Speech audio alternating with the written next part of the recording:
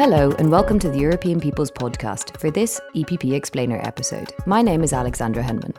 This explainer will look at the European Parliament, what it is, what it does and how it is structured. Explaining the European Parliament in a straightforward manner, and hopefully by the end of it, the notion that Brussels is full of unelected bureaucrats will be dispelled. So, what is the European Parliament? The European Parliament is the law-making body of the EU, in the same way that domestic parliaments across member states are law-making bodies of national governments. The European Parliament was founded in 1952. The first sitting was in 1962, with the first direct elections taking place in 1979. EU voters directly elect the Parliament every 5 years. The European Parliament sits in both Brussels in Belgium and Strasbourg in France. The first administrative site of the European Parliament was in Luxembourg. The original Parliament hemicycle is housed in the Robert Schuman building in Luxembourg and can still be visited today. This is where much of the necessary admin work that keeps the Parliament functioning is carried out. The European Parliament hemicycle in Brussels is where the MEPs have their main offices, and this is the largest transnational parliament in the world. So, what is an MEP? Members of the European Parliament are the elected representatives in the EU. They are elected by European citizens to represent their interests and those of their city or region at a European level. MEPs pass laws in the European Parliament that impact the lives of all citizens, such as access to healthcare in other EU countries when travelling abroad, being able to study at university in other EU member states, and the cost of using your phone when you are travelling.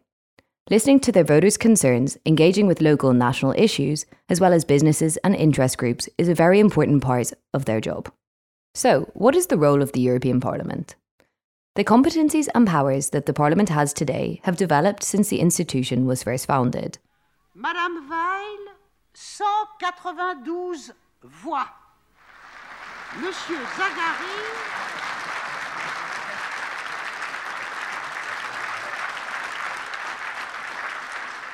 c'est un très grand honneur que vous m'avez fait en m'appelant à la présidence du Parlement européen. The role of the Parliament is legislative. The Parliament passes laws. But this is not all it does. The Lisbon Treaty, the latest revision of the European treaties, came into force in 2009. This treaty gave more powers to the Parliament and created the institution as we know it today, placing it on equal footing with the Council of Ministers in deciding what the EU does and how EU money is spent. It was also the Lisbon Treaty that gave MEPs more influence on who runs the EU. According to the treaty, the European Council, taking into account the European election result and after a qualified majority vote, proposes a candidate for the role of European Commission President. This candidate must be elected by the European Parliament. The Parliament can also reject this candidate. Also of great importance in the democratic functioning of the EU are the supervisory powers of the Parliament. As the representatives of the citizens, the MEPs hold the European Commission to account. It is the MEPs that approve, amend or reject nearly all EU legislation which comes from the European Commission, before the approved legislation then goes on to the representatives of all EU governments at the European Council level. This is called co-decision, and this process shows that the EU is not run by unelected bureaucrats. Laws passed by the EU must first pass in the European Parliament, in the same way that national laws must first pass through national parliaments. Legislation is then approved by the elected heads of state and government in the European Council. It is also the Council and the Parliament that must agree together on the EU budget. As a directly elected institution, in 2012 the Parliament was given the responsibility of the Citizens' Initiative. This allows European citizens to ask for new policy proposals if 1 million people from at least 7 member states have signed a petition asking for it. This gives the people a new tool to allow them to participate in the shaping of EU policy. Successful organisers then participate in a hearing at the European Parliament. Following this, the European Commission has 3 months to examine the initiative and decide how to act.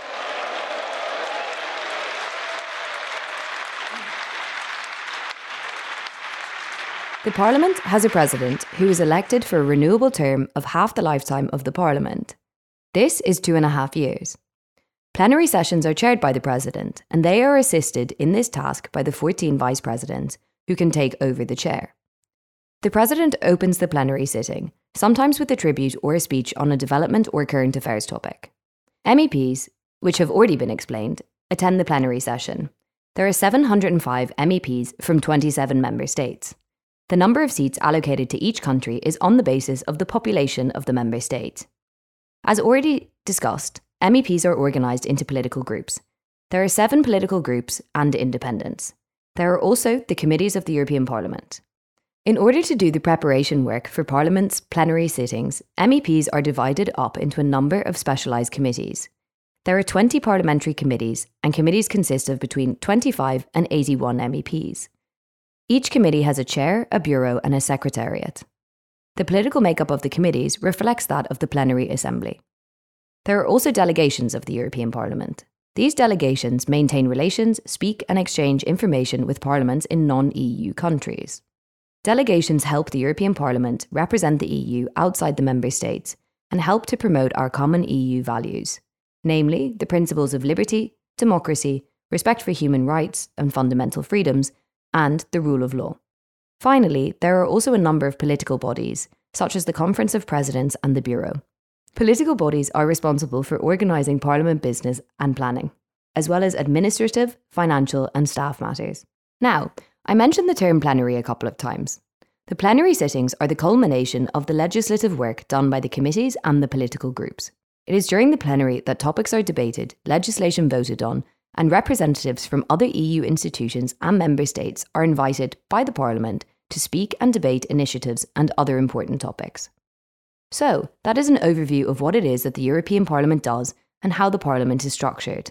The next EPP Explainer episode will cover the European Commission. It is our responsibility to keep Europe together and let's rebuild Notre Dame and happy Easter.